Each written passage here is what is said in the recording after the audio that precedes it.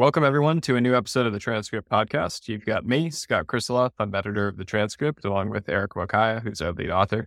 We sent out a new issue of the newsletter yesterday, and what we saw last week were some softening trends in the economy, especially among the consumer.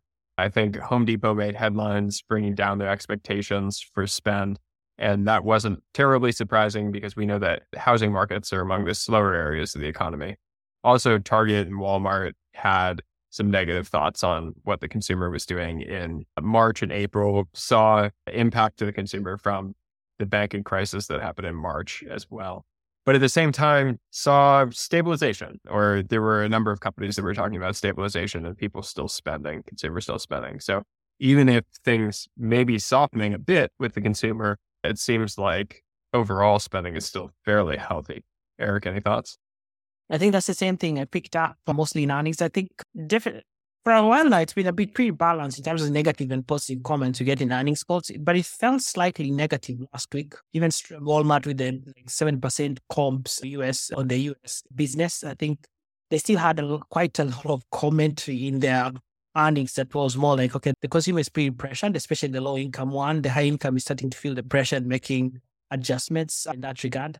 Spending mix has shifted, but overall, the consumer is still resilient. And that's been the surprise. I think MasterCard had the same kind of comments in terms of spending, and Visa also. So spending is holding up pretty well, but the commentary felt slightly negative, slightly. That's what I would say, because there's still a lot of positive commentary. But does it tilt your perception in terms of how we're going towards maybe the second half of the year, which starts next month, actually, in a month or two? Not yet, because honestly, like the flip side of the consumer slowing is inflation. And while inflation is definitely slower than it was, it still seems like it's higher than the 2% underlying rate that the Fed is trying to get inflation to, and doesn't really seem to be trending to the 2. It seems to be trending to 3 or 4, something like that. And I think the Fed is very serious about getting it to the 2. So the 2 quotes that picked up from Jerome Powell and James Bullard last week from the Fed were both about economic data coming in stronger than expected and interest rates being higher than previously anticipated. And so even if they're pausing here, they're signaling that they may start raising again. And that, I guess that is what is more negative to me about the outlook for the back half of the year, is if they're still fighting inflation, if inflation isn't coming down, but that's going to be bad for markets.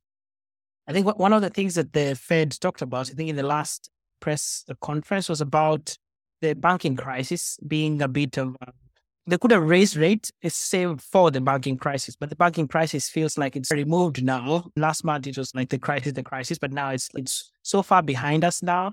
But still, there's a lot of reflections on what exactly went wrong and how to prevent it. I mean, there are a couple of quotes there we had about how this was unprecedented in terms of magnitude and terms of the regulatory requirements that may be forthcoming to manage crisis risk as banks. So I think that's way behind us now. I feel from my perspective, it may not factor into the next press, at least the Fed meeting in the next instance.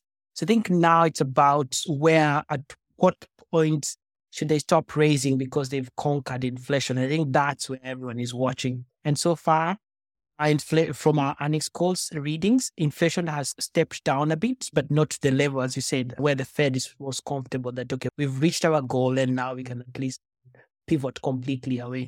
So I think that's what we get from the earnings calls we've had. So, and I guess commentary is pretty tilted slightly to the negative, slightly, not so much.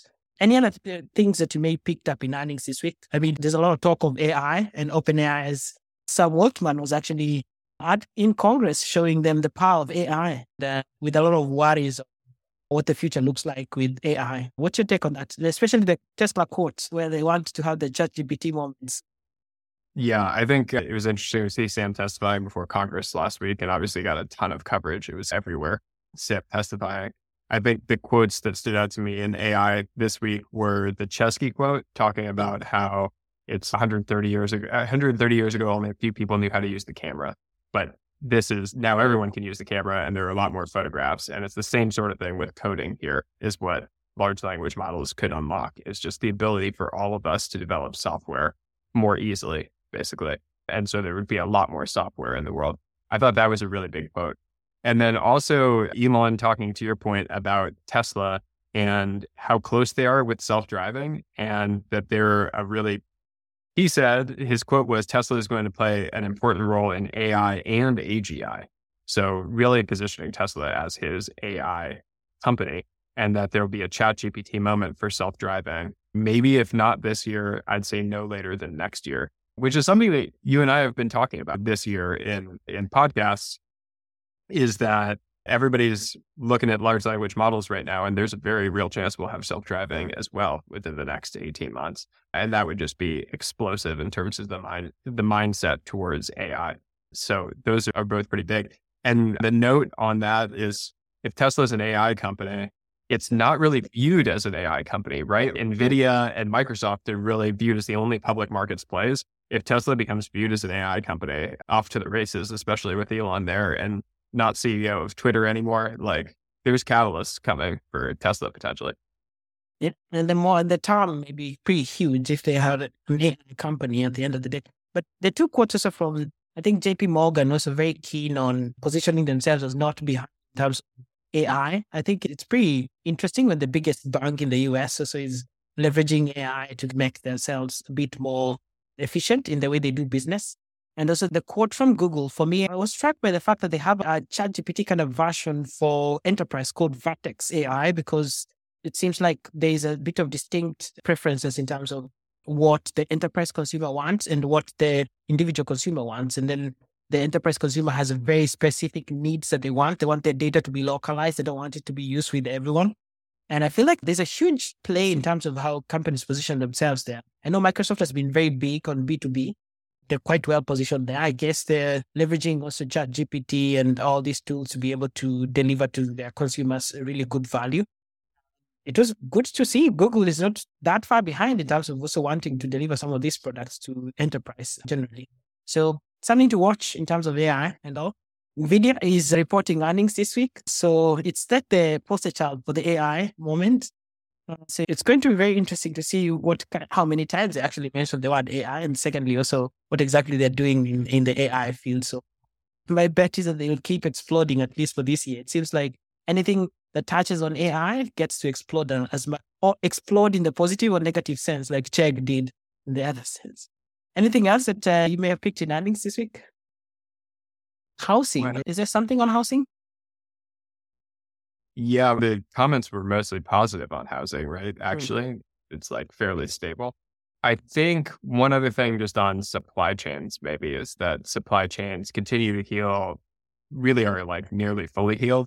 But the one data point that really stuck out to me is that car prices are back below MSRP now, which auto supply chains had been the tightest. And we know the semiconductors around auto supplies were the tightest of any of the semiconductors. And the fact that auto prices are below MSRP suggests that the tightness in that market has healed itself. And so that's a big indicator in terms of where supply chains are. Yeah, I think the general commentary is also from earnings is that supply chain seems to be back to normal. I think now companies, even Walmart also commented on the same. Maybe two things that stood out at the end or the nuggets of wisdom about generational change being a risk to brands and also being an entrepreneur is hard. I listened to both. I read both interviews by Daniel Ek and Brian Chesky. I really look forward to one of these days when we'll be able to host some CEOs on our platform to be able to discuss some of these things with them in a bit more detail. I think it's a potential area of growth for us in the future. So I think that's something you've expressed for a long time, and I think I second that. And if any of our listeners is in touch, they can be able to help us get in touch with some of these CEOs to bring them on board to discuss more. Aside from earnings calls and some of the takeaways that they have, some of the nuggets of wisdom that they have for us also. So I think that's something I would say that we're keen on. I would agree. So looking forward for more. So thank you for joining us this week on the Transcript Podcast. Looking forward again to another week of earnings. As I said, NVIDIA is reporting, so we'll be keeping an eye on that. And there's a JP Morgan, I think, tech conference that's happening this week. Lots of companies report there to present. So keep you in touch in terms of the key quotes for earnings calls. So thank you so much and see you again next week.